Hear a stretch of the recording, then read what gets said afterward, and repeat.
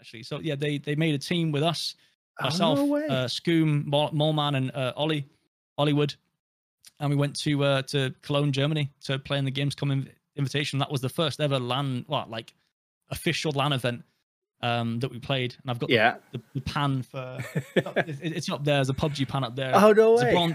It's a bronze one. It's for third place in the solos. So I did pretty well on that one. That was pretty good. So I was up there on the podium with the pan.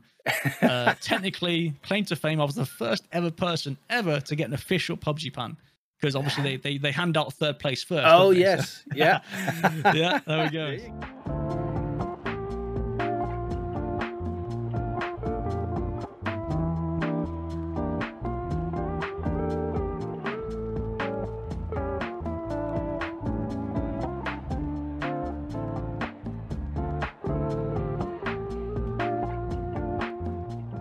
Welcome to Tarducks, a podcast for content creators to share their stories, advice, and experiences. And today I'm very excited to have Hayz. Welcome. Thanks for having me. Cheers. Yeah, cheers. So what I normally do is we start off with 3 rapid questions just to get the juices flowing. And are you ready? I think so. Yeah. All right. Yeah, sure. Whatever. Let's go. Okay. All right. Best vacation you ever had? Oh, wow. I don't have many, to be fair. I'm not a vacation kind of person. So, okay. So I did go to Australia backpacking after school. So I left school 18, went backpacking around Australia for like 6 weeks with a friend, down from like Cairns down to Melbourne, which was like really cool. That was an experience for sure. That's something not many people do. So that was cool. That is very cool. That's fantastic. Favorite movie? Oh, wow. I get like, I'm not much of a movie fanatic either. Damn, okay. You gotta have one. There was one. Yeah, there was one. I have to really dig deep. I quite like series though. Like series are much more of my thing at the moment, like Netflix and that stuff. All right. So what's your favorite series then? Oh, I mean, okay. So my favorite series, not currently, it's finished now, but it was Line of Duty. Oh yes. Have you seen that? Yes, that was good. It's so good. It's so good. I want more. The ending. I'm not going to spoil it if anyone's watched, but yeah, the ending. I need more. All right. And what was for supper or dinner, or have you had supper yet? I've not had it yet. I mean, my lunch technically was just a sandwich. I make my own lunches like in the morning, and then I've got like lunch ready in the fridge. Yeah. So I mean, tonight I'm not even sure actually what I'm going to have. I think I've got some sauces in the fridge. No, nice. Those are burgers. I think it's burgers actually. I've got like a nice George Foreman grill, so I shove those in there and then put some chips on and stuff. And yeah, it's just nice burgers. It's good. Yeah. So now, what do you guys call it? Supper or dinner over there? Your evening meal. So I mean, it depends if you're in north or south of England. So north, I think it's like they call it tea. Yeah. Is weird because that is weird. I've got a cup of tea right here, literally. Yeah. So that's odd. But I just call it dinner. Yeah. Just dinner. Yeah, that's it really. Yeah. All right. Cool. All right. So the easy stuff is over. Now here we go. Cool. So what is your background? Where did you come from? So what where'd you grow up? Where did you grow up? Okay, so I grew up actually where I live now, which is like around Gloucestershire area, sort of like I guess south to Midwest England. Okay. So close to Wales. Some people call me Welsh just for the memes, but I'm not actually Welsh. But yeah, no. So sort of Gloucestershire area. Kind of grew up there until I was 8. Then my dad took a job in Belgium. Oh wow. So I moved over to Belgium. Sort of brought the whole family over. So I was there for quite a bit. I went to school in a Belgian school, learned a fair amount of Dutch-ish. Like I've forgotten most of it now. Same with like French, and I took Spanish at school as well. I kind of speak more. No, I can understand more than I can speak. So yeah, I kind of know what people are saying, but I can't really reply. So yeah. So really, I think I went to school in France for a bit as well, and then realized that I was dyslexic. So like mildly dyslexic, not like fully. So we came back to England to find like a specialist school, which was cool. It was nice because just back in my homeland, sort of right, with people around me, all that stuff. because like France didn't really know what dyslexia was. They thought it was like a high intake of sugar, and I was like, Oh, okay. They were, yeah, it was weird. So we were just like, yeah, okay, never mind. let's just leave. So came back to England around about sort of 11, 12, I think, after that. So for a few years I was in Belgium and France. And my parents have actually just come back from there. They lived out there for nearly 20 years or so. Oh, wow. So they've just come back to England. They've moved here, bought a house because of Brexit. So yeah, Brexit kind of forced them back over here. Oh, shoot. Yes. Yeah. Forgot about that. Yeah, good old Brexit. Oh, God. Great. I won't get into that because that's a whole other thing. Right? No, we're not touching that one. No. So after school, so you had the big backpacking trip down to Australia. After that, what'd you do after that? So, I mean, so school, I was in school until I was like 18. We call that like sixth form. Some people call it like, it's college or sixth form as well. Yeah. So I went backpacking, and then after that I went to university, again in Gloucestershire, my hometown. Went to university here, which is quite nice. But I did a degree. Well, I tried to do a degree in sports strength and conditioning because I was quite the sports nut in school. I got into rugby. I was well against it too. It was funny because I was never really like, I didn't want to sort of like tackle anyone. I wasn't very aggressive. I was just a kid that enjoyed games, and like it was odd to me that people wanted to just tackle people. It was like, why? I got into it, and I was quite a good runner previously. I was more of a long distance runner. I was still quite fast though. But I kind of found a good sort of kind of place for me in rugby, like on the wing, sort of running down. Like I was quite fast. I had some stamina, so I could run for quite a bit. And that worked out. And I got into the school team, and then after that, just kind of just started to train a lot more in the gym and stuff like that to get my physique going and properly sort of get into it. And I mean, 5 years later in the school gym, because it was a private boarding school, so it was like quite nice facilities there, and everything was good. So yeah, I just kind of took the most, took like used it as what it was, and kind of what's the word? Used it, whatever. Anyway, I used that and kind of got into rugby and all that stuff, and then I went to university. So sports strength and conditioning was quite a long sort of tangent into that, but sports. That's all right. We got into that, and then just it wasn't quite what I thought. It was more like biomechanics style. It was very mathematics based, and I'm just that's a no from me. So I was like, I kind of stopped after a year. I mean, during that time, I was obviously gaming pretty heavily anyway. So I kind of got into streaming anyway. Like after that, like it was just like a natural thing because I had a few sort of part-time jobs, and with that part-time, I could then stream sort of during the like the late afternoon, evenings, and all that stuff, and just started streaming from there. Oh, cool. I think I forget when I started, honestly, like because it was. I mean, I think I started properly streaming when Call of Duty Ghosts came out. Yeah, which was I think 2012, but I'm not quite sure on that. That's all right. No, I think Hold on. Call of Duty Ghosts. I feel like it was actually 2013. So yeah, okay, around you about were too far. 2013 I started sort of streaming mostly, and just kind of like I just kept going. I don't know. I just kept doing it. Now, where did video games start for you then? I'm assuming prior to that, you didn't just jump in and start streaming. No. So I mean, I started off as a PC player, like because my dad was into his tech, into his PCs and stuff. In fact, like in this in our first house, we had this like really cool office that was like behind a hidden door, like behind a hidden sort of wall. So like it had like all these posts on the door, and there was like a little keyhole. You put the keyhole in, you open up into this big office. Well, it wasn't big, actually. It was quite a small office that like was kind of hidden. So it was quite funny because we actually got broke into quite a few times, and they never found it. They never got in there, which is good. But yeah, no, it's so I've spent many years like playing like Roller Coaster Tycoon, the first one, like just doing all that stuff, and like a few other sort of RTS games and things. Like never really sort of dabbled into FPS games until like DayZ. Really, I wouldn't even call it FPS, but it had elements of FPS in it. So DayZ was one of my games. Actually, well, I started technically with Unreal Tournament. I had that and I played that a lot, like just against bots because that was just Right. fun. I don't know, just shooting things. And then yeah, just sort of it was DayZ. Then obviously just went on to like Armored 3 Battle Royale, that stuff. Yeah. But I was also playing a lot of console Call of Duty because I got console because my friends had console. Right. And my dad got us a PS3. Then I started playing Call of Duty with my friends. I was awful at the start. A few years down the line, I was looking on guides on YouTube on how to do things best and all that stuff. And I was like, I just focused on it. It was great.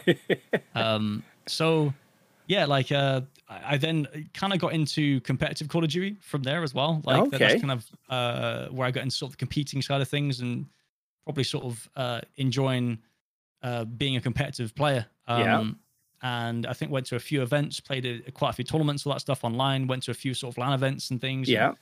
And, that was a good part of my life, and that was fun. Then I think up until like 22, I kind of like did more sort of like solid streaming and stuff like that. And that was where I sort of I went into more streaming side of things. Okay. Yeah. Now looking back on it, what are some of the favorite games that stood out for you? You know, you still look back at Roller Coaster Tycoon. It's like, yeah, that was one of the best ones, or what are some that really stood out? So, I mean, it's hard to... definitely DayZ, for sure. DayZ kind of got me into the survival genre, like, as we are now with Escape from Tarkov. We'll get into that in a bit, I suppose. But, like, like, DayZ definitely. Even though I don't have a lot of hours in that. I think maybe like 700 hours in DayZ, like, mod. So the Armored 2 mod. Before Standalone even came out. Like, that was, like, a year until, before it came out. Yeah. I was playing that, and it was really good fun with my friends, just kind of, sort of trying different mods out and things like that. And just like the first sort of early iteration of DayZ, like mod was like vanilla. There was only like one chopper on the server. And if you got that, you had to like build it and find things and try and like build that chopper and then like fuel it. It took ages. And then once you finally got it up, it was like, yes, this is so cool. You're like flying around. This is like, you've never before seen like things. You're like, wow, I can see all this stuff. It was amazing. It was so good. Cool. Yeah. And then like, I guess for me, like Call of Duty wise, definitely was Black Ops 1 was my first one. And then Black Ops 2 was the start of, I guess, competitive in a way for me. And that was also a really good competitive game. I think personally one of the best ones that they've had in Call of Duty. So, Black Ops ones that stuck out. Yeah. Black Ops 2 was so good. We used to play just on private games, our friends, and do the gun game. And basically, if you got stabbed, you got sent back 10 spaces. So gun game would last for like an hour. Yeah, it was so much fun. That was my warm up as well. Just like gun game, trying different guns out and stuff, just to sort of get my fingers running. Cause I was proper competitive, so I wanted to warm up and stuff. Yeah. So now, when did you transition from from Call of Duty over to PUBG, or how did you end up finding your path to PUBG? Yeah, so I think it kind of stemmed from playing Armor games. I obviously had Armor 2, went on to like Armor 3 and played like a few sort of DayZ mods on Armor 3. Whilst I was also playing Call of Duty, I just kind of went off Call of Duty after a while. Kind of just got a bit sort of stale, the same thing over and over again. It gets to you, right?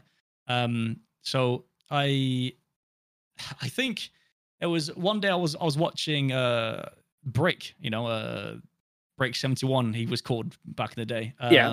Streaming DayZ. Then I think switched over to Armor 3 Battle Royale, and that's like something I was like, oh, this is pretty cool. Like last man standing sort of thing. It's proper competitive. I got into it because I had Armor 3. I installed the mod of that stuff and just I just got into it. Like, and I really enjoyed it. And it was like that's kind of what started my sort of my path to sort of becoming a full-time streamer in a way, because I just played that nonstop. I got really good at it. There was leaderboards. Obviously, I was up on the leaderboards there, like top 10 most of the time for every season. I was first for a bit, for a fair amount of time. And I was one of the sort of the names like up there. And people noticed that. They come to the stream, and like 3 years later, we get partnership and all that stuff, and it's I don't know, it just kind of came from there really. Just watching Break play it, and I was like, that's cool. And then there we are. And then you started playing some tournaments too then at that point from PUBG? So I mean, PUBG obviously came from PlayerUnknown's. It was PlayerUnknown's Battlegrounds. PlayerUnknown made the Armor 2 and Armor 3 mods for that. And then kind of obviously, I think he did like the H1Z1, helped them with that a bit. Yeah, so I played a lot of that as well actually. Before PUBG, I played quite a bit of that. And just I think honestly it was just a natural progression for me from Arma like Battle Royale to PUBG, because I was kind of following PlayerUnknown really in a way, and like I was one of the very early testers. I was one of the first 500 people to play it in the world of PUBG. So like, because obviously I was like a known figure in the Arma 3 Battle Royale scene, and you know, like amongst like Vis and Halifax, those guys, and many others really. Like, I mean, obviously Break as well, and you know, many other YouTubers and all that stuff. And we all kind of jumped on as like really early closed alpha testing of PUBG. It was awful. It was bad. It was. Oh, sorry, I muted myself. Yeah, this is we were like, this is some stuff right here. Blimey, this needs some improvements.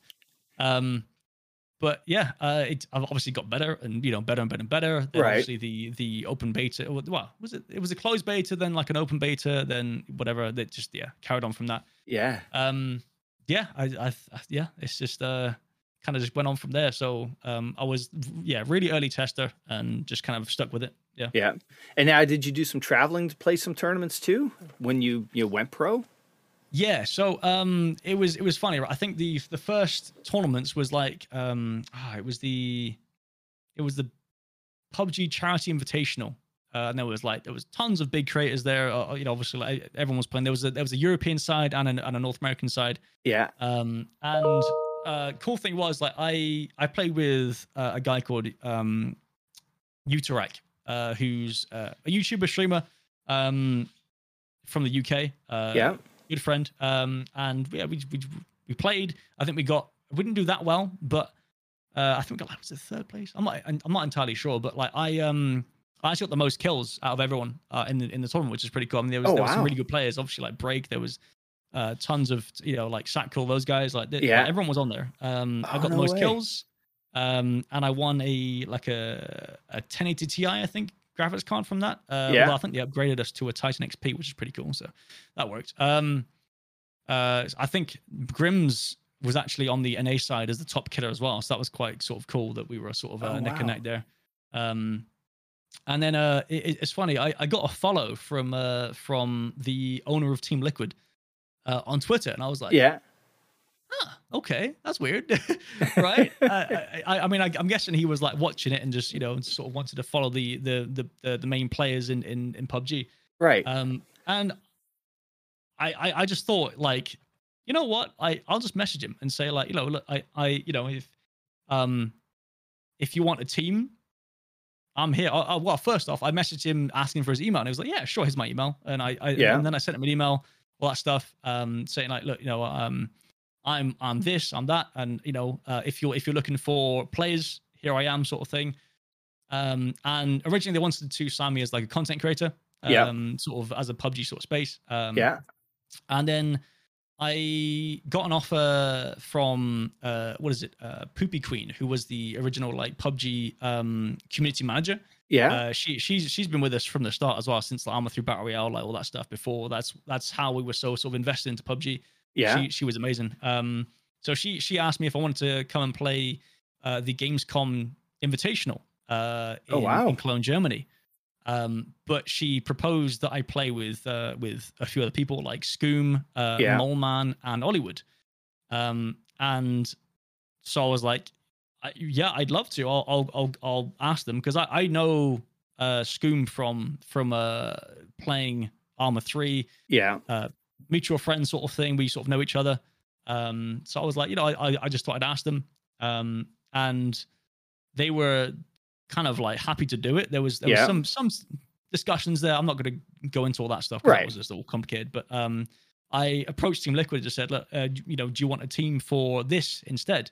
And they were like, yeah, okay, that sounds good actually. So yeah, they made a team with us, myself, Scoom, Moleman, and Hollywood. And we went to Cologne, Germany, to play in the Gamescom Invitation. That was the first ever official LAN event that we played, and I've got the pan for it's up there. There's a PUBG pan up there. Oh no way! It's a bronze one. It's for third place in the solos. So I actually did pretty well on that one. That was pretty good. So I was up there on the podium with the pan. Technically, claim to fame, I was the first ever person ever to get an official PUBG pan. Because obviously they hand out third place first. Oh yes, yeah, yeah. There we go. There you go. Great marketing. Yeah. Exactly. Oh, that sounds so cool. It must have been like because you were around the cusp. That must be around the time of the beginning of esports. You know, teams being set up for this. Yeah, exactly. I mean, there was Cloud9. I think TSM. Yeah. TSM was there with like Break, Smack, Vis. The person.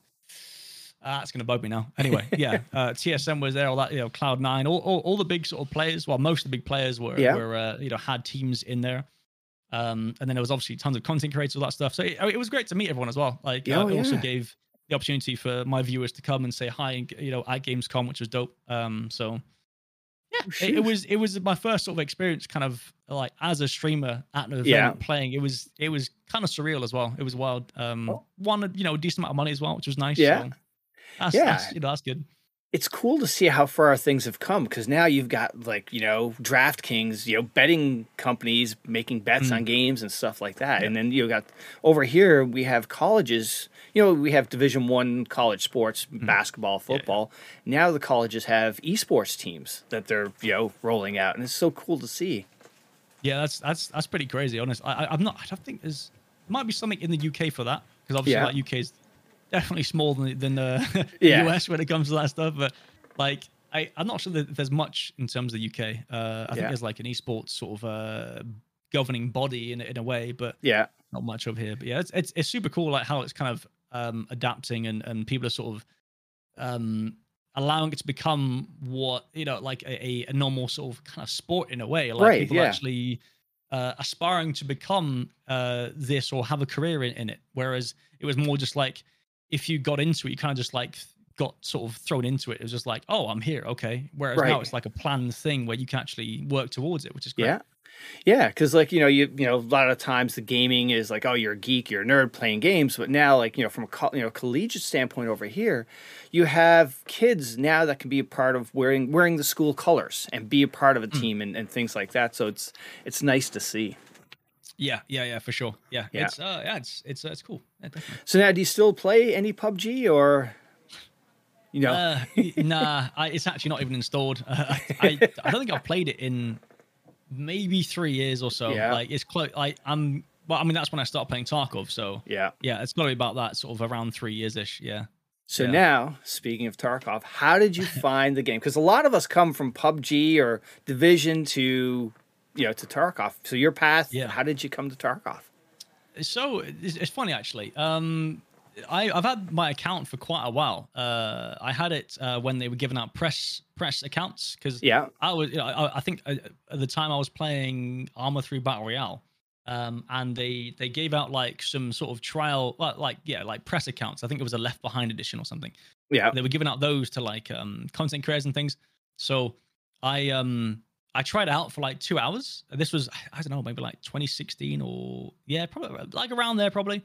Yeah. I tried it out for like, 2 hours and I was like, oh, this is interesting concept. It's rough. I was like 40 FPS. It was like, I think it was only factoring. So it was like big map, small map, whatever. Yeah. Factoring customs. And you get to like choose your spawns. I think Woods was actually in there as well. I'm pretty sure it was. You had to like choose your spawns on each side of the map. Which was wild. So yeah, try that for a bit. Was like, yeah, probably not, maybe not. So I had my account for ages. And obviously, now coming, starting, I suppose it was late 2019. I was actually doing some coaching for Team Vitality not coaching, analyst work in Berlin for the Pro League for PUBG. Oh no way. Yeah, because I was too washed up to play, so I thought I'd do some analyst work. Oh, cool. So I did that for quite a bit. Came back from that, didn't quite work out too well, and I didn't know what to do. I was streaming. PUBG was on the decline. No one really wanted to watch it. It was just like, nothing really there. And lo and behold, Tarkov, had this big hype wipe with like reserve coming in. It was 0.12, wasn't it? Yeah. Reserve came in, and I was like, I've got an account for that. I could, give it a go. Like everyone was really excited about it. Like there's people in my chat talking about it and stuff like that. And I was like, I'll give it a go. And it's funny because I had maybe about average of like coming back from Berlin. I didn't really have much time to stream over there, so I had a massive break. So like come back, I was on like maybe 35 to 40 average viewers or something. Like sort of 40 on the high end. And then starting up Tarkov, straight away the first day I had like 60 to 70 average viewers, and I was like, why do I not stream this like all the time? Right. Like why am I not just like, hello? This is great. It's a new game. I'm stuck into it. Like it's an absolute rabbit hole. Yes. And everyone enjoys it. So here I am to stay, sort of thing. And it just kind of blossomed from there, really. And just yeah. So it's funny. What hooked you on it? Because you're not playing this game because you don't enjoy it. So you've been playing it for a while now. What is the thing that Tarkov has? It's just the sort of the grittiness of it. I think it's the hardcore feel of it, as well as the survival aspect, and like there's massive progression involved with like getting better gear, and then like obviously the just the intricacy of the maps, and like the environment is insane. I love whenever I go around like something like interchange, like nice and slowly, like tactically, like I'm just immersed in the whole environment. I love that kind of stuff. It's so good. And it still blows me away to this day. Like there's no other game like it. It's just kind of crazy, really. Yeah. So that's what grabbed me. And obviously the gunplay was fantastic. The guns, the detail, just the whole package was just insane. Obviously, performance wasn't like amazing. Right. It was fine. I could play it. It was all right. I've had a streaming PC for quite a while. I had a stream PC, like a 2 PC setup for years since Arma 3. So I was helped out that way in terms of streaming it. So that kind of worked out. But it's just that's what grabbed me really, was just the whole kind of feel of it, the grittiness and the detail. Yeah, it's amazing. I've never played a game where I can still remember encounters from a couple of years ago, how played out, and you have no other game creates these memories for you. 100%. Yeah. It's only going to get better as well, because like with streaks coming, all that stuff, and like it's going to make these encounters few and far between, but more memorable, right? Because like if you have too many, it kind of like they all blur into one. It's just like there's just one whole gunfight, whereas like you'll have like a massive, huge map with only 40 players, so it's like you'll get less encounters, but they'll be so much more memorable and kind of like drawn out, which I'm excited for. It's gonna make it even more intense. Yeah. And I've had, raids where, a back and forth cat and mouse for 25, 30 minutes. And then, either that thrill of victory, or it's like, oh, that kick in the pants that you just got, taken out because you made one small mistake. It's no game punishes you something like this. 100%. Yeah. I mean, it changes as you go on. Like the effect you get of losing your stuff you lose that as you go on. Naturally, right? Like I think compared to you, I think you've got like 14,000 hours or something in the game. That's been left on, so I think that number is absolutely skewed because that doesn't make sense. Okay. I was like, I was insane. I saw that on Twitter. I was like, what? No. Absolute chad. But yeah, no, I've got like maybe close to 4,500 hours now, probably a bit more. I don't know. Yeah.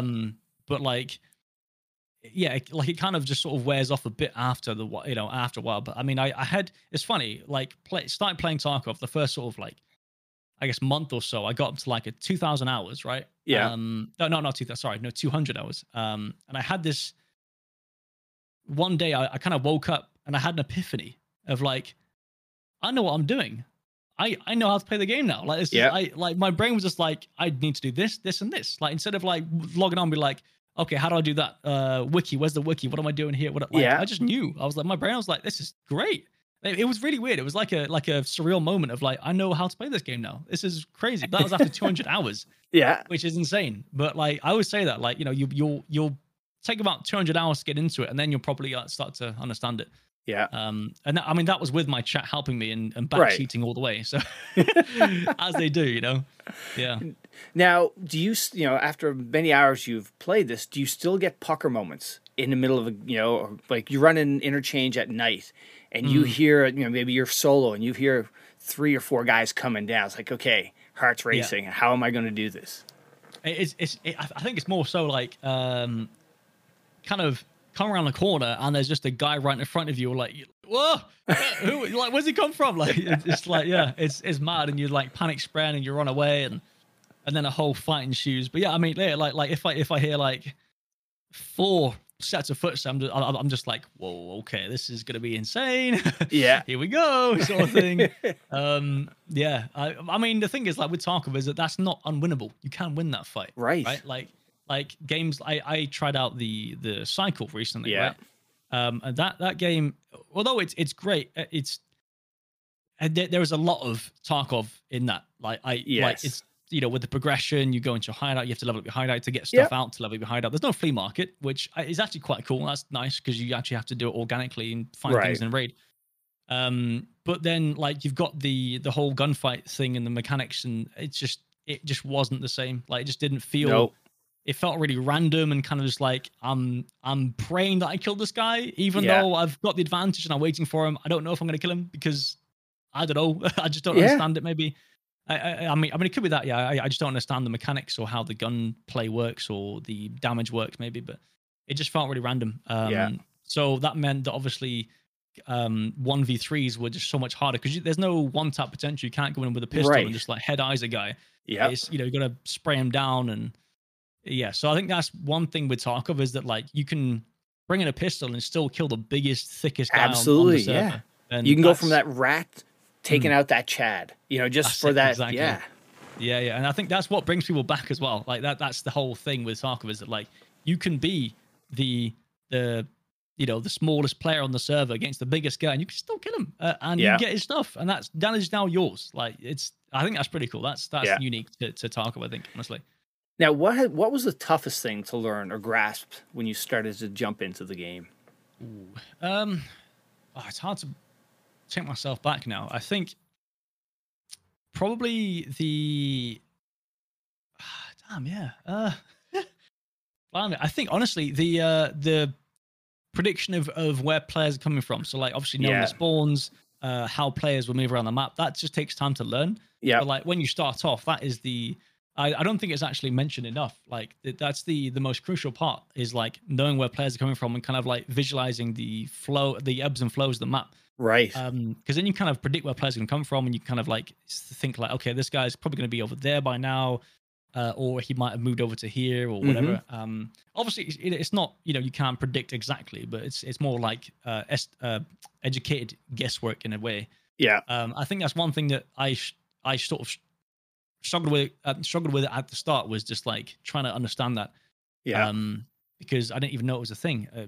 Now I say to everyone, like, if you're trying to learn Tarkov, you need to concentrate on where you're spawning, where others are spawning, and how the map works, and then you can you survive a lot more because you just know, right? Or you have a guess, Yeah. That map knowledge, those spawn points. So like you drop in, you know where you are. Then find either I'm going to go find a spot, let everything disperse, and then I'll slowly move out or run to your objective. It's so key. Yeah, for sure. Yeah. So now, are you a quester or do you really just chase for the PvP and whatnot? I feel like I do enjoy PvP, but I think I also want to get my quest done. So it's like I'm kind of that person that does both. I'm just like. If I have a quest and I've got to do it and I've got the item, I need to get out and there's PvP happening, I'm just like, all right, let's just get out. Let's just go. Yep. I've got, a car battery on me. So that's my doorbell. I've got a car battery on me and I want to get out and I can't fight these guys. There's just no way. So I'm also that kind of way inclined, but if someone's in my way and I need to get something, then I'm going to go for it. Right. Like, if I've got nothing to lose, like no quest items on me, then it's game on. It's exactly. It's full steam ahead for sure. Yeah. Now, what is your least favorite quest to tackle at the beginning of a wipe? Like, which one do you think? Oh, I'm not looking forward to that. I mean, there's a lot actually. There's actually I don't mind the Jaeger tasks. I don't mind them at all. Like they're okay. Like for me, the tasks are there to kind of teach you the basics of the game, to teach you how to use things and use different guns. They force you to use other guns. Otherwise, everyone just use the same thing, right? Right. Use the same thing over and over again. So, got to use an AKM sometime, or a Mosin, or an iron sight, whatever. Like, just use whatever. Like, and you have different scopes and things.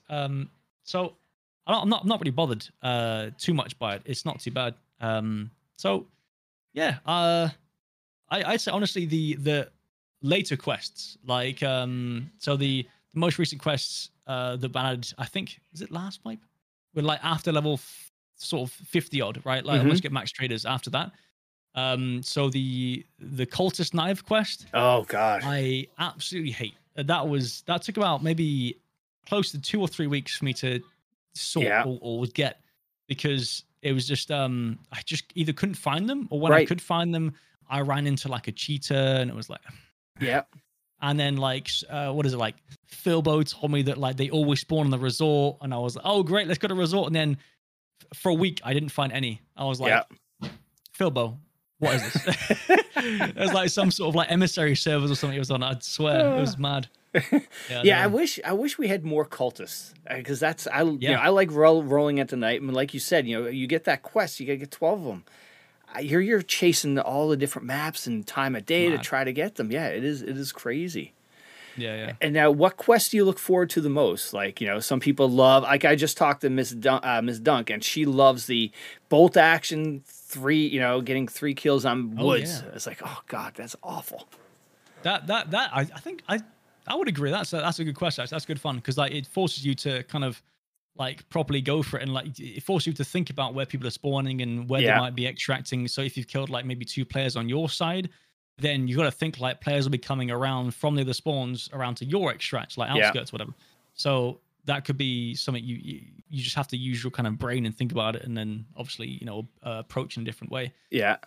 My favorite quest, I don't know. God, for me, it's tour guide. I like tour guide, trying to bang out all, okay, what strategy am I going to do? And do I end with labs, or do I begin with labs? You got to take the cheater. Like, is there going to be a cheater? I just, I enjoy that one. I would always start with labs on that one for sure. It's standard sort of thing. Start with labs, then go to factory, and then like kind of just go with the hardest first, and then sort of go on to sort of the easier ones like shoreline last or something. Absolutely. But I don't know. Like, favorite quest, it's hard to answer that really. It's really hard. I honestly I don't have any real one that I can really say. It's so hard to answer. Yeah, sorry. That's all right. So now, do you have a favorite map you like to go to, and a least favorite map? Oh yeah. So shoreline, the resort. It's my home. I love that. It's the best PvP in the game, in my opinion. 100%. It's like dorms, but better. It's just like there's just like more smorgasbord. Yeah, like dorms are so linear and just straightforward. Like there's nothing you can do. Whereas like resort, there's stairs up and down. There's up different floors, and there's jump out the window, down, jump out the balconies, all that stuff. And it's obviously people that complain about the audio. It's just not finished yet. Yeah, simple as that. The audio is just not done yet. So we'll just complain about it when it's done, and then sure. But resort. Or shoreline. I just call it resort, because that's all I do. Yeah, I mean, like the rest of shoreline could do with some stuff. Like the east side of shoreline needs something in those fields there. There's not much there really. I don't know. Yeah. And now least favorite map. Yeah, least favorite. I have actually been I was gonna say woods. I have actually been enjoying woods a bit this wipe. It's been better. So. Honestly, I would say factory, actually. Yeah. I'm not a massive fan of factory. It's just too small. I'm a big fan of like just big maps and kind of like being able to flank around and kind of like maneuver and long range or close range. It's just close range, and there's just pistlings or I don't know. It's just people sat in corners, or I don't know, grenades. It's like a Call of Duty, just run in, die, repeat, and come back in. Yeah, exactly. That's not what I play Tarkov for. So exactly. Sure. Factory, definitely. So now, when 1212 dropped at Christmas time, and adding the voice, the civilian flea, the inertia, what was the highlight for you out of that whole patch? Definitely VoIP. I mean, VoIP. As I think most people have said, it's one of the best things to add to Tarkov ever. Really, it's fantastic. I kind of understand that they were quite apprehensive about it, so it kind of makes sense.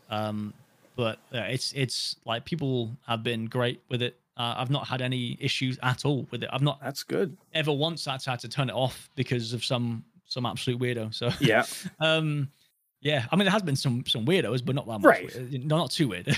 You know, it was normal Tarkov weird. Yes. But yeah, I'd say Inertia has been good.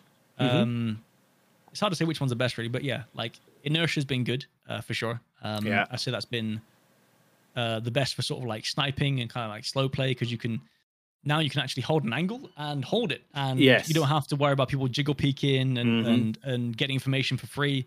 Although they still do that as a way of doing it, obviously, right? But it's just one of those things they'll sort of fix whenever they can. Hopefully next patch with the little. I guess it's a bug. I'm not really sure what it is. You know, we can like lean and jiggle peek and kind of do like a fast peek, right? But that's kind of helped out with you know, holding angles and also sniping as well. Like sniping has been improved because of it, like inherently, because you can actually like hold an angle and people have to peek it, and then they slow peek it and you can hit a headshot, which is great. Yeah, so I'd say probably VoIP first and then Inertia second. Yeah, for sure. Definitely. Yeah. I think that I totally get why they would be apprehensive about VoIP, just because of, you know, Call of Duty or PUBG, those lobbies you jump into. But I think because of the mature crowd that plays this game, I think that probably lends to why it's been, you know, successful. That's a good point, actually. Yeah. It's definitely like it's not a kids game, is it? Right? Like let's face it. It's not a game that's gonna, you know, attract the younger audience, really. I think, I mean, I'd say honestly, like maybe, well, I mean, I'm not even sure. Like it's a wider range, but it's definitely not like below 16. Like, I would rarely see anyone below 16 playing the game. Like, maybe not even like below 18. It's you know, hard to find that as well. Yeah. So most people, you know, have working lives. They, you know, they're Steve, Bob, Dave from down the road. Like, you know, they're just adults and therefore have some sort of a way about them to sort of conduct themselves. It's cool. It's good. Adults for the most part. And you're going to get an asshole. Props to the Tarkov community. Yeah. Well, that's another point I'm going to hit a little later, is about our community. But but the other thing with VoIP it brings, I've got friends that when they turn on VoIP, they're like a different person. They've got this character going. They've got this, accent. Like one guy's from Connecticut, but he's all of a sudden he's like Dallas Dan with a Southern accent, hollering out to guys. Like, oh my God, it's funny how VoIP changes things like that. Yeah, it's funny. It's definitely in the EU region, because I think it's different for like EU to NA as well. Like I think we get a lot of different accents and things, but I sometimes meet like English people trying to put on like a French accent. I'm just like, what the hell? Why? Like, why are you, you know, the baguette de fromage? I'm just like, what are you doing? Like, just speak to me, right? You know, talk. They're like, all right, mate, how's it going? Yeah. It's funny. Yeah. But you know what we lost though with VoIP is the wiggle. The wiggle is no longer a thing. True. I suppose it's there for people who don't have a microphone or don't want to talk. Right. It's one of those things. But then again, like, it's definitely more, I guess. Well, is it immersive? I don't know. Is it more immersive? I think VoIP gives you more immersive. Because the wiggle. Yeah. Because like, who's going to do the wiggle? Yeah, like it's not a real thing. You don't. Right. Hey, it's odd, right? You just speak. So, absolutely. Yeah. So now Tarkov. You play with solo, with others. What's your preferred mode of approaching the game? Yeah. So it actually depends on the stream, really, because like for me, like this might get into sort of a bit of sort of like streaming things and how that works, but like for me, like playing in a duo or a squad, like I noticed that my chat kind of dies a bit, right? So I tend to sort of I just enjoy shooting the shit with my chat. I just enjoy like just hanging out with my chat and just talking and doing all sorts of things. So that's kind of my thing. I'm more of a solo kind of guy. Yeah. I have obviously duoed, quite a few times with people and stuff like that. It is a common theme that like chat will die, or like not die, but like there's less people in chat to talk, and it kind of becomes like a kind of a ghost town in a sense, because I'm not sure why it is really. It's kind of odd. It's kind of a funny sort of thing. Like there's less communication with chat, but then again, if chat was to talk to me, I'd talk to them. So it's like, why are they not talking? Like, I've yet to understand that really in my 6 years of being a Twitch partner nearly. I fail to understand still why that happens, because like I still talk to them. It's just I don't know, they just stopped talking. So I had Deadly on a while ago, and he talked about like when he duoed, it was like a special day in chat. He tells chat, hey chat, I'm just doing duos today, but normally it's he's one-on-one with his community. It's his favorite way to do it, but it's special occasions when you team up with somebody, because it's a different stream either way you go. Definitely, yeah, for sure. Yeah, that's an interesting way to think about it as well. Like explain to to your community, like, this is what's gonna happen today. It's gonna be different. Might not be as many people in chat, whatever. Like, you can kind of explain that. That's actually good to know. That's quite cool. That's a good insight. Yeah. So now, all right. So what's your favorite kit to run with? Oh, probably based on the map, obviously, but like you're rolling up to Shoreline. What gun are you taking? How are you kitting it out?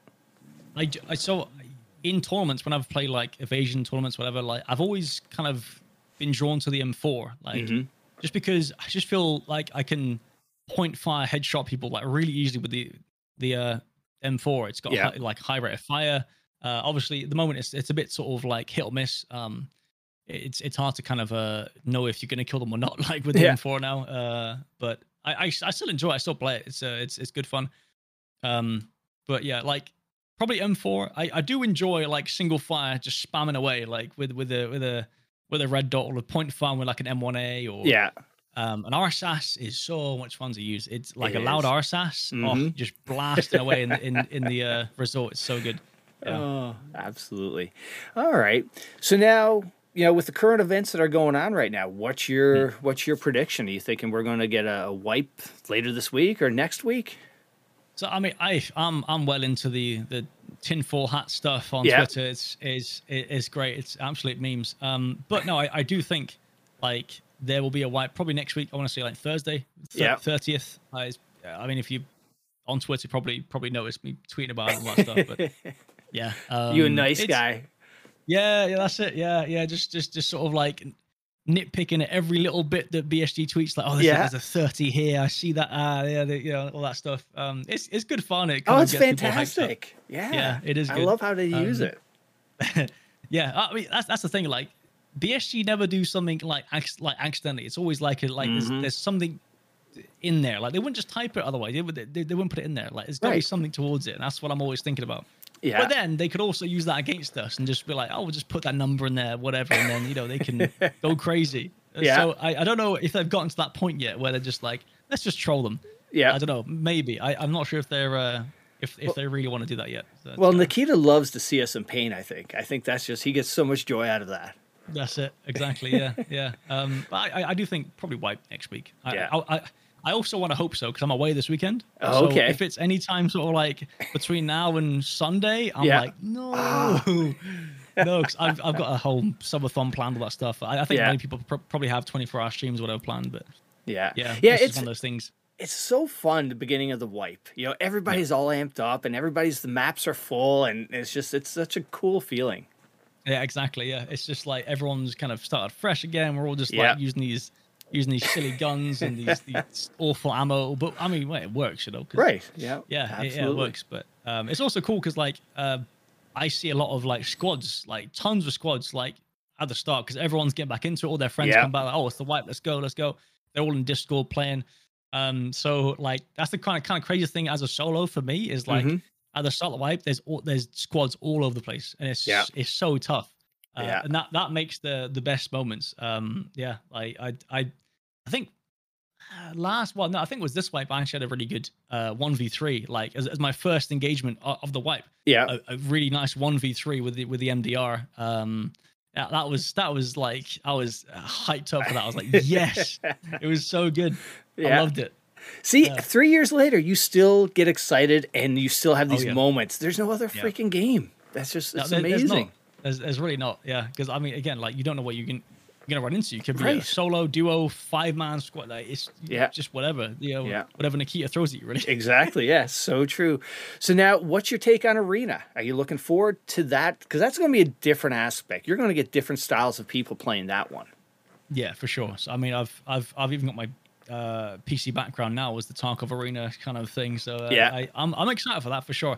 I'm not sure if it's gonna take over like in terms of my love for the normal Tarkov game. Right. I think I'll still play that for sure. It'd be interesting to see what maps because obviously they've only shown that terminal kind of like airport map. They say that I think on the testing they're gonna have like 3 maps, and then on release like 5 to 6. Someone said, I'm not entirely sure. So I'm interested to see what kind of areas because they said that they'll take areas from the maps that they have now and kind of make it into an arena style, which I think will be so good. I mean, it makes sense because you're reusing the maps. You don't want to make a whole new map. Right. Yep. That's just inefficient. So that's exciting as well because they'll probably adapt it to arena to make it more sort of competitive and fair. Yeah. So I mean, I'm excited to see where it goes. I'm just excited to see where like organizations like Evasion take it in terms of like the spectator. I'm hoping that they have a good spectator mode in there to start off with. Obviously, they'll change it as they go along. Yeah. But as long as we have like a fly around camera and we can also look at individual POVs, then that'd be great. And I feel like we probably could do because I know they're going to have like much better servers as well. So I think they can probably do that as well. To add in like another camera there to sort of spectate it. So I think that could be done for sure. Definitely. Yeah. And I think it'd be cool. Hopefully we're going to see teams evolve out of this, true, like Evasion, Sigma had the foresight of creating the Evasion, and now you've got a team. Now let's, other people start up some teams. And then, that's, just a whole real esports thing comes out of that thing. Yeah. Some sort of like esports ecosystem. I mean, I don't know. Like it depends on what BSG wants to do with it. I'm not sure if they're gonna fully commit or like maybe kind of get Arena to the side and make that like a standalone sort of like esports game, and then have developers like work on that separate. I mean, I think they are anyway for Arena. They're separate developers, but like concentrate on like the esports side of things and like actually go into it like a lot. I don't know if that's gonna happen. I'm not sure if that's in their sort of the game plan, because obviously, as we know, they want to sort of finish Tarkov and they want to just have it done and then move on to their Russia 2028 sort of a game or whatever they got planned. So I'm not sure entirely what they want to do, but I'd be excited to just to see like teams pop up and sort of like actual competitiveness comes in, like, because right now it's more just like kind of a show match most of the times with Evasion, that stuff. It's just a show match. Yeah, it's mostly just like a show match of kind of streamers and stuff, and some people will take it more seriously than others and all that stuff. And but I like it to be, go a bit further. Definitely, yeah. Obviously, we don't know until we see it until we see how it's going to work. So yeah. But that being said, though, what Evasion has done for the tournaments, I think, is so cool that you don't, it's different than like a PUBG tournament or a COD tournament. You have quests to do inside these games, like whether I've seen, I think it was a Twitch Rivals tournament that you had to get the tank battery, and you had multiple teams, and then the perspective, it was just so entertaining to watch that unfold. The Rivals was wild. Like there was some interesting parts to that, but like most of it was pretty cool. I like the bingo card things, like doing all that and like ticking off different things to do. That was quite fun, interactive and kind of wacky. But I guess in the style of Tarkov and like Jaeger's quest or whatever, like doing all that stuff. I think there's definitely room for some various kind of things. Obviously, I think Arena will go more into sort of like the team on team kind of aspect, like the 5v5 aspect. So then you'll have like maybe capture the flag or search and destroy, where you have to you plant a bot. It's like kind of like CS:GO, but just in Tarkov, really. Which would be super cool. I really enjoy it. I think just like capture the flag and search and destroy would be great. Like just those, because like imagine trying to like work as a team to get to their base, get the flag to take it back to you to your base, and there's all that communication there, and there's grenades going off and like smoke grenades, and it's like proper sort of. Can be tactical or can be really fast. That's gonna be exciting. Really is. Yeah. And you brought up a good point about communication. I've found no other game shows us how bad we are at communicating other than Tarkov. That's it. Yeah, exactly. I mean, I come from like a competitive background, so like everyone I've kind of like dueled with. If I've gone to like say resort like myself and Timo Redbeard, you might know him as a previous Tarkov streamer, now streams various other games, but like we had like a really good sort of like duo going where we had all these call outs for different things, and like we just kind of like zoomed around the map and we knew exactly where each other were. I don't think we actually team killed unless it was deliberately, like ever. I don't think, which is actually impressive. It is. So yeah, it's hard to kind of like get that going with like someone you've only just met or whatever, but like especially in Tarkov. And then you've obviously got different maps, different angles, different things you got to look at. So I think, definitely Tarkov is a game that doesn't lend itself well to communication. But then again, that's just part and parcel of it. Really, it's just there's just so much going on, right? Well, I don't think any other game could take you like you take a veteran Tarkov player, take Landmark, come in with you. Your call outs are going to be different than his call outs, and it's just like that's something that it's like holy shit, It's definitely unique to Tarkov. It's one of those things where you just have to kind of like adapt and just call it like what it is, like Well, I mean that's why compasses were sort of built in, I guess, in a way. No one really used them, unfortunately. I kind of wish we would more. Right. But, it's there. It's can be used. So So now you get to pick an all-star squad. You're past Tarkov people, present Tarkov people, you name the name, they're there doing a 3 or 4 man, or even, God help you, a 5-man squad. Who are you calling out, and what map are you guys going to play? Ooh, okay. So, I mean, definitely be... depends. So when I first started playing Tarkov, I really loved Interchange. Like, that was so good. Because as a younger sort of adult playing FPS games, I always wanted like a really cool, like mall kind of like arena, like a mall map, with like multiple levels and things, and you were like in different shops, and like I've always like, and literally Interchange is the perfect example of that. It's amazing. It's so good. Obviously now it's a bit off. I'm not sure what's up with it really with the lighting and all that stuff. It's a bit sort of funky, so hopefully they can fix that or change it somewhat. But I'd say honestly, Interchange is fantastic for squad play. Just because of the flanking routes, the sort of the ways you can go up and down, and between the floors, and different angles, different approaches. It's really cool. So I think Interchange probably.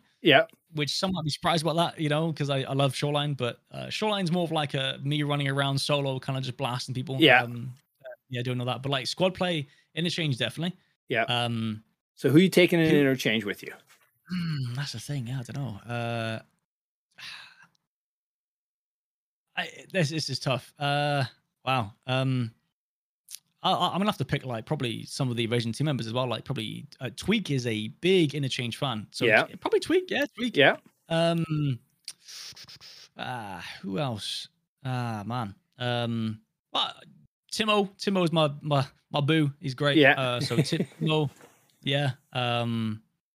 Is it 4-man squad or what? If you're good with the 3 or 4, you got one more slot free. Who you've thrown on there? I mean, I've played recently with Miniman. Miniman's a good duo, very very competent player. So, I mean, hey, All right. Miniman as well. Yeah, there you go. Get the all sort of I guess UK squad. I mean, Tweak's Irish, but he's still UK. Yeah, exactly, right. Yeah. Some might not say, but it depends. Yeah, that's true. So now, Team Evasion, how did you join up with them? Oh yeah, so I mean, I think I was one of the first sort of members to join, along with I think Tweak and a few others. It was like Tweak, Bakisi, Robin.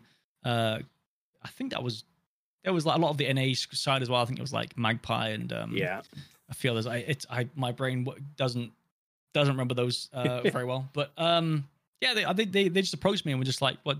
Because I've played in the Evasion tournaments previously, and they just approached me and said like, do you want to join our competitive team, and we'll get you into tournaments, all that stuff, and kind of like build it through that and kind of make content and just be a content oriented sort of team. And that's kind of what it's turned into today. Like I just said, yeah, sure, yeah, let's get it done. I've got my jersey here as well, the Evasion jersey there. They just approached me and just asked, and I was like, you know what, yeah, let's do it. Let's They're good people. I really really enjoy them. Yeah, for sure, 100%. Yeah. Yeah. So now you've played, for a while. You've been streaming for a while. You're in the communities. You've experienced the PUBG community, Tarkov community. How would you describe the different communities? And for me, Tarkov is really the only one I've known, and it just seems so great. People are very good, very helpful, friendly, and everything like that. Yeah, I mean, I'd say comparing it to like PUBG is tough because like obviously there's just different like age brackets as we talked about. Yes, that's true. Previously, like there's different age age brackets in there, or like target audiences.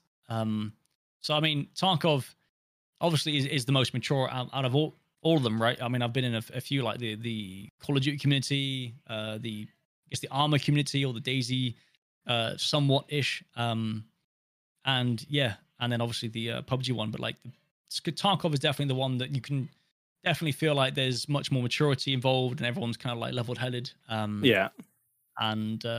It's just I find it better. Like it's just much nicer to be a part of. Obviously, I guess because I'm older myself. I'm just turned 29, so like I'm kind of on that kind of that side of more of a mature kind of viewpoint. So I'd say I PUBG doesn't really. PUBG was mature because not as mature as Tarkov, but it was mature because I was in a competitive style. Like, right. Yeah. If it was more casual, then I don't really know. Like it's hard to say really. Yeah. But in the competitive sort of side of things, everyone was quite sort of mature about things and all that stuff. So it was a lot more serious. That's probably the best way. Okay. Yeah. Yeah, it seems like from a Twitter standpoint, it's everybody has fun with everything that's going on, and BSG just does such a good job about it too. Yeah, for sure. Yeah, they could add some more things in games, sort of like let people know about certain things as well. Right. Like so, I mean, obviously it's all over on Twitter, Reddit, some most on YouTube. But it's just social media. I think like like one thing they need to improve on is like definitely getting people informed in game as well, right? Like with all the stuff. Right. Yeah, it wouldn't be that hard because like a lot of people don't hop on Twitter, and other social media, so they gotta like I have friends that play the game and like they only hear about it because we're on it and we hear the Twitter. It's like, well, why can't they just tell us in game on give us clues or messages and whatnot? And that's a very valid point. Yeah. So you've been streaming for a while. What would you say has been your highlight from from many years you've been live on Twitch? Oh, highlight! Wow. Obviously getting partnership, that was great. Like back in the day, partnership meant something different. Like it was because we didn't have affiliates then. It was. I mean, I think actually next month on this day next month is my 6-year anniversary of being a partner. Which is quite funny actually. So I only realized that today. I was like, oh wow, okay, yeah. So I've been partnered for 5 years and 11 months today, which is pretty cool. So back then, obviously, it was either you weren't a partner or you were. And partnership sort of was gained by I don't know, like it was kind of just like random. Like if you had enough viewers, like average viewers, I think it was like maybe 300 to 500 average, which is a lot more than what they require today. Yeah. And then obviously you got the affiliate stuff as well. I think it's just more of a monetization thing from Twitch anyway. They just kind of wanted to dip into the smaller streamers, all that stuff, and kind of get something out of that, which I mean makes sense as a business, right? But yeah, I'd say like getting partnership definitely was a highlight for me for sure. Yeah, that kind of solidified my career in a way. Like if that didn't happen, then I wouldn't be here in a way. Like I'd still be gaming, right? Yeah, but I'd probably be doing other things and getting a real job, all that stuff. I don't know. It's just crazy how life kind of like takes a turn on this one moment. It's just and then it really is. And you say it's a real job, but there's more than just playing games. What you do, the social media, the content created, it's 40 to 80 hours for some people. Oh, it's a lot. I mean, I'm never really turned off. Like I've got my phone, which obviously like social media is my kind of my job, and as well. There's like being a content creator. There's so many more jobs involved, like editor, I guess publicist or I don't like editor. Being a good gamer for some people helps out. Being a personality, keeping up with like social media management, all that stuff, and and then obviously like doing other things and trying to sort of think of ideas, the business and side of things. Yeah. It's and then you have your taxes and that stuff you got to do, and it's like, oh god. And then obviously you can't really turn off from that, because I mean we all work from home, most of us anyway. Yeah. Work from home, so it's kind of like we're in our office the whole time. We live in our office. So it's hard for us to get away, right? Compared to most people, like my girlfriend just come home from work, so she obviously switches off, when she's home, and that's that, and and she goes back to work the next day, and then she's switched back on again. Whereas we never really switch off. It's more just we're just always kind of like thinking about things we can do, or we're always on social media, sort of posting pictures or doing whatever. And like, as much as like it is just maybe like shit posting or whatever, right? It is kind of like now you're staying in in touch. The meme, like now in the meme culture, it's kind of just like it's actually part of like your job as a social media manager as well, is to do that. To be active on all the socials, which is so hard to do as a single person. Like you've got so many more social media platforms than you had years ago.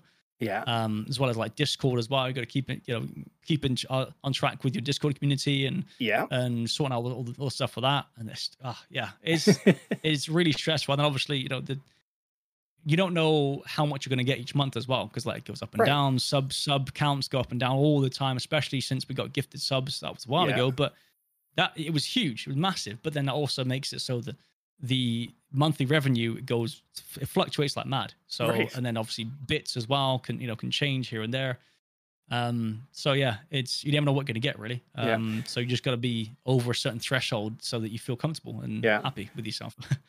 So now, would you say that's probably the hardest part of being a content creator? Is that just ups and downs of the income? I think that's it. Obviously, we've just recently actually, well, not recently, like last year, like about maybe 10 months ago, we just bought our house with mortgage, all that stuff, and now I've got to keep up with that. Obviously, I mean, renting, is arguably harder than having a mortgage, right? Because you're paying a bit more technically. I mean, it depends on what you are, right?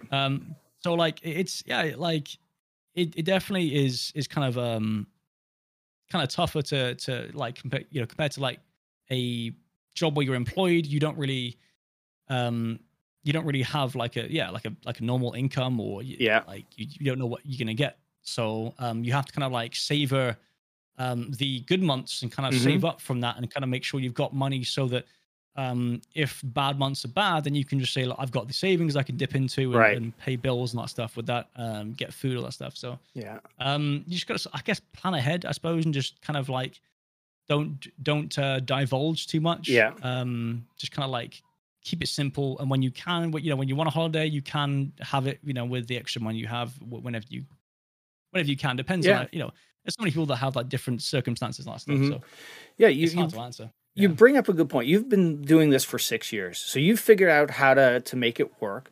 But like people with the air quote normal job, they have holidays, they have sick days.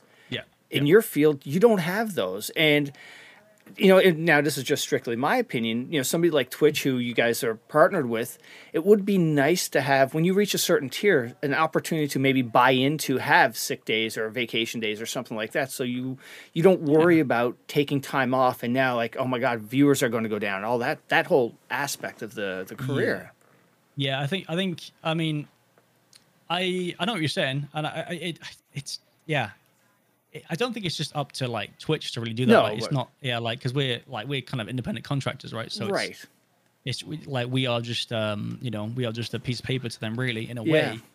So it's tough for them to really sort of like see giving us sort of sick pay or whatever. Like if we just something, I think we just need to, I mean that's one thing as well. Like they just recently introduced the ad incentive program as well. Like, and that's definitely helped out a lot of creators. I was, I think, one of the first ones to get the program, and at the start it was not great at all. Like we didn't get much for it a month.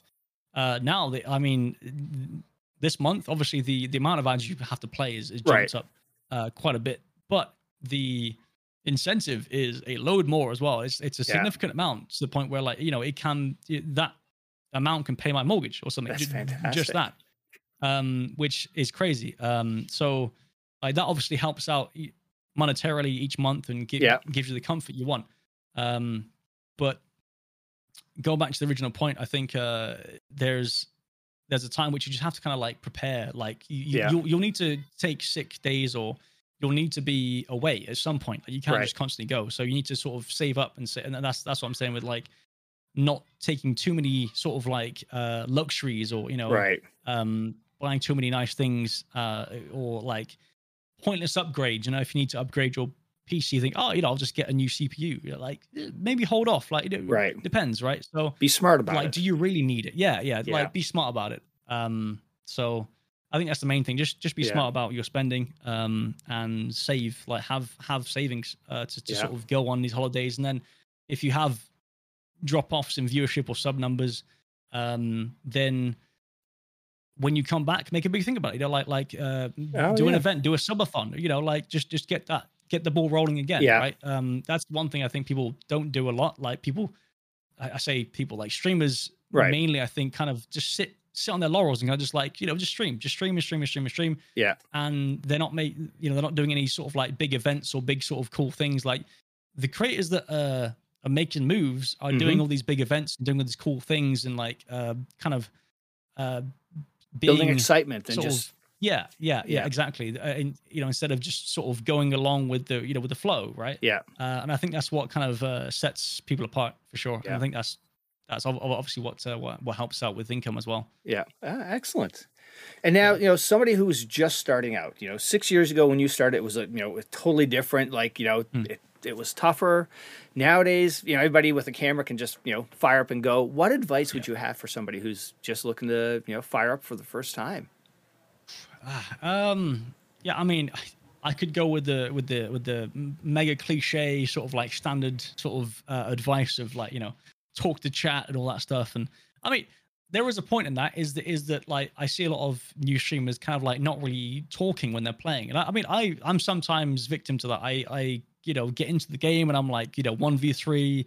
And I can't really explain what I'm doing because I'm like trying to listen to what's happening around me and footsteps and things. And I'm like, there's so many things on my head. So it's hard to actually talk about what I'm doing and narrate it. I think that's an important part, is to just narrate as you're going along, like talking to yourself, like just talk to nobody. Like if there's 0 viewers in chat, you're still narrating, you're practicing talking about what you're doing and what you're thinking in your brain, because people can't see what you're thinking. They just think you're just being silent, right? Where your brain's active, is doing things. So just talk about it, right? And that, that in turn creates an interactive stream. Like whether you think you're just being crazy or not, like it definitely helps people to also interact with your thoughts as well. And obviously then you go back and forth with the chat, and then the chat becomes active, and then people want to become part of the community because they meet people and that stuff. And I think like chat is a massive part of it as well. Chat is a massive part of the experience. So I think people tend to come to streams a lot more for the people in the chat as well as the streamer, obviously, right? The streamer's got to be good. But the people in chat are hilarious. They're like, the chat is funny, like, and they do some funny stuff. So it kind of makes it half the experience as well. So I think that's a really important part to sort of kind of keep going and kind of like foster, is just like a good sort of chat environment for people to feel welcome and like have a bit of a laugh and a bit of like an escape, really. And lining, just following that up, you talk about community. You've had many years to build up your community. They've transitioned from different game to game, and the community is huge to a lot of the people I talk to. Is like it's friendships that have lasted for years. That it's a really great thing. Yeah, for sure. I think going on to like switching games and stuff as well. Like there's this whole thing about like obviously with Tarkov, towards the end of the white, people get a bit bored and they don't want to switch games, and they're just like, this is my career, but I'm getting bored. What do I do? Well, I think it's hard to do. Obviously, like people have done it before. I've done it switching from different games. I've been through multiple different games. It's just part of this well, pardon the pun, the cycle, but yes, you know what I mean. It's part of how things go. One game is not gonna be your main game for forever. You've got to switch at some point. So like making that maybe more of a common thing, or just slowly but surely kind of easing in different content, or making the stream more about yourself and just having a bit of fun, and then talk of all the gameplay in general is just the background. It's like, that is there, and that's the background, and that you can have some fun moments with Tarkov, or whatever game you play. Yeah. But the main thing is like, you and your community, and then like as you switch through games, people from different communities come into yours, and then people will stick around through other games, and then years down the line, you've got like 100 to 200 people that are just there to chill because they enjoy it, right? And the game is kind of just like background noise, really. So it's hard to kind of visualize that because obviously people switch games and then their viewers drop off. But I think there's ways of doing it. Obviously, like I've switched from mainly shooter games like FPS games. I did a lot of I did a New World stint, on the New World train, and I did a subathon for that, and that was actually really good in terms of getting people sort of into the game, because like or getting people to enjoy it, because the subathon was like a big thing. It's my first ever subathon, so it was huge. It was great. It was mad. But also what was cool is that with New World, there was like you could play with the community too. Like they all joined the same server, and you were like all partying up and doing PvP and stuff, and it was that I think that was one of the main things, was that everyone was interested as well. So cool.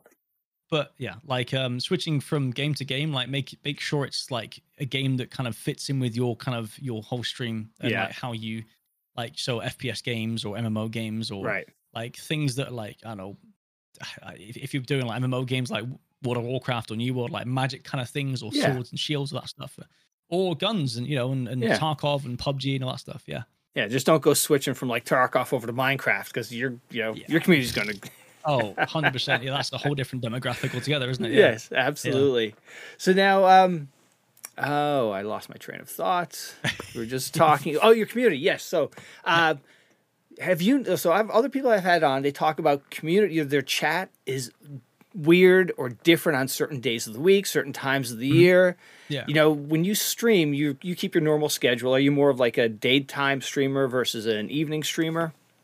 Yeah. So I mean, I'm usually sort of like a normal working hour streamer. I try to be on time, but I don't know what it is about me. I just can't be on time. I don't know.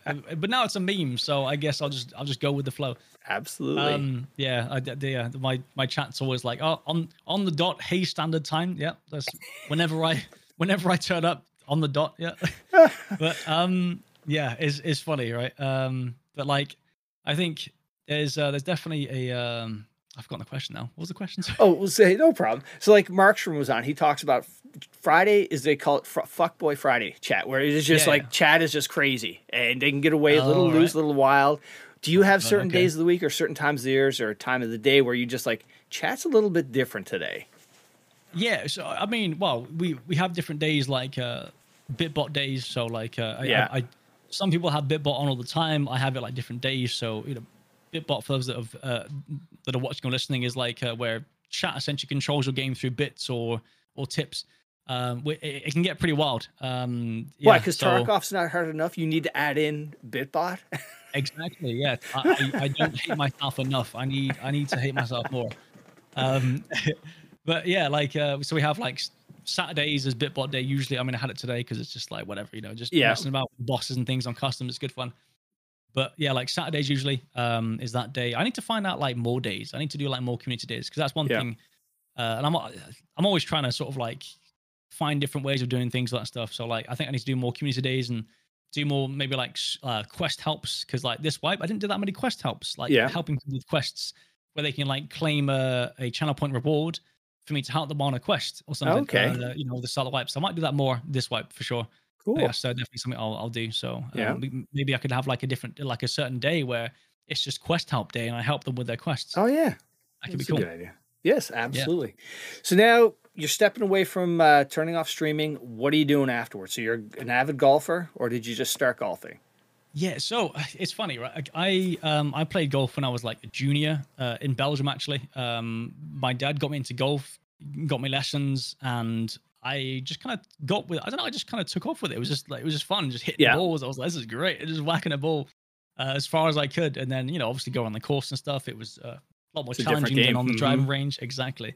So, I was doing it as like a junior up until like maybe I was like 16.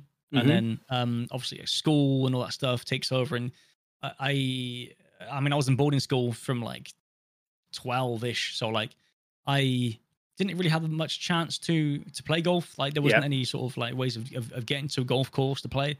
So I kind of just, you know, stopped playing. And then after school, never really kind of like got back into it. Just never had the time or I guess the money, because it's expensive, isn't it? It's an expensive hobby actually. So and a time commitment too. You know, 9 holes, you're looking at 2 to 3 hours.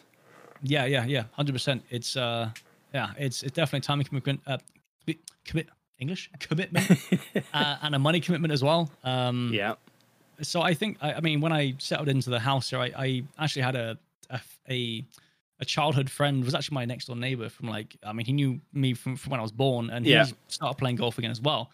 So he, you know, got me out and was just like, okay, let's play some golf, and now we're just going sort of, you know, I'm kind of fully stuck into it. Like what's with me is that once I get into something, I'm kind of like fully focused on that, and I just want to do that, and that's it. Like I want to do that, I want to improve on that, and like I feel like I'm missing the fun sometimes. Like I always want to improve, and I never really. But then again, like fun for me is doing well, and like improving, hitting that really nice shot, and you know, getting a birdie on that par 4 or whatever. Like, you know, it's one of those things. It just, that's my fun, so I want to improve on that to have more fun. So Now, do you prefer par 3s versus par 5s? Which is your, you know?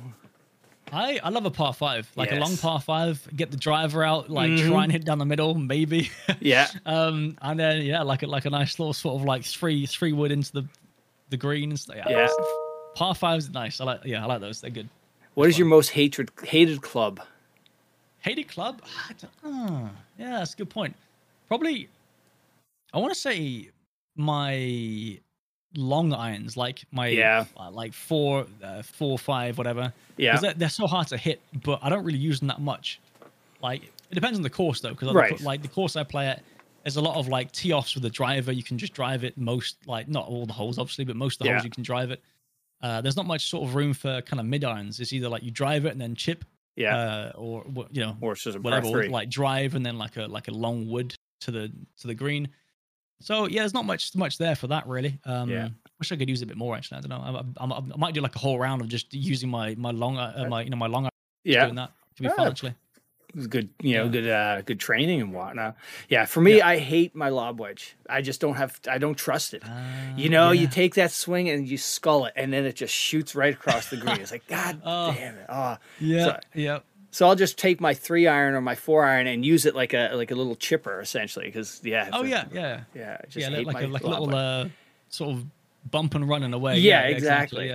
I'm the same though with my lob wedge. It's hard to kind of get under it. When you do it, it's great, but then you don't get the distance. Like it's like if I hit it far enough, and usually you don't, or you hit it too far because you get good contact with it. Like why is it so weird? Like why? It's so it's odd. the same swing, but no, like some days it's going straight across, or it'll go up and just stop, and it's like, yes, all right, that was a great shot, and you feel good.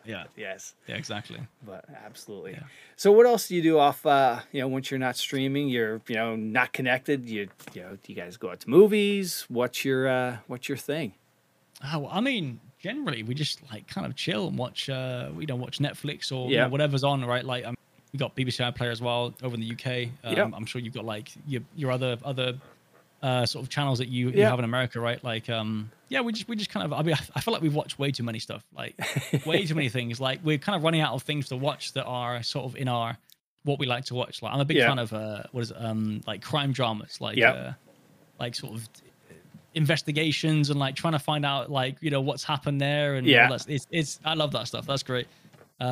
We've watched. I mean, that's the same thing with Line of Duty, as I said. Like that's basically what that is, which is super cool. So just kind of chilling, watching films or series. And I don't know, golf. That's it really. And then I try and get on, do some editing or whatever. But that's that's I'm trying to do more of that, right? I don't know, like trying to get into more of the TikTok sort of things, all that stuff, and doing like the short form content. That's easy to edit, but also very much an untapped source of sort of what do you call it, like viewership? I don't know. It's hard to say, but it's just definitely a good way of going about things. So I think doing that more editing definitely. Cool. All right. Well, hey, you survived. thank you so much for joining me on this one. Hopefully it wasn't too painful. But before you go, I got one question. So at the end of every pod, I ask my guests to nominate somebody to come on the pod. Throw them under the bus. Who are you calling out that should come on and have a good story to share? I actually, I know I talk about Timo a lot, like Timo Redbeard, but I think he'd be like a good person to get on. Actually, like he's a Tarkov veteran as well, so like he's been through Tarkov, like he knows his stuff. Yeah. And then obviously, you know, he's had his issues with Tarkov and he's moved away from it, and he's changed games to a whole different genre. Oh, excellent! And more so of like a variety streamer now in a way, and he's thriving. He's doing well. You know, he's had his fair share of trouble, so I think he's one to talk to about that kind of stuff. He's definitely he's definitely been through it, and he's a good friend of mine. So excellent, definitely. Yeah, actually, I had Veritas on a while ago, and he suggested Spinachy, who played Tarkov years ago, and I just had her on a couple of days ago, and it was just like, I broke up. Tarkov is my ex. I'm not even going back. I uninstalled it. So Redbeard is another good candidate then. Excellent. Yep. Good old Timo. Yeah. He's definitely that way as well, for sure. Definitely Tarkov's an ex for him, for sure. Excellent. All right. Well, hey, thank you so much. And can't thank you enough. Yeah, thanks a lot for having me on. It's an absolute pleasure. Yeah, thank you.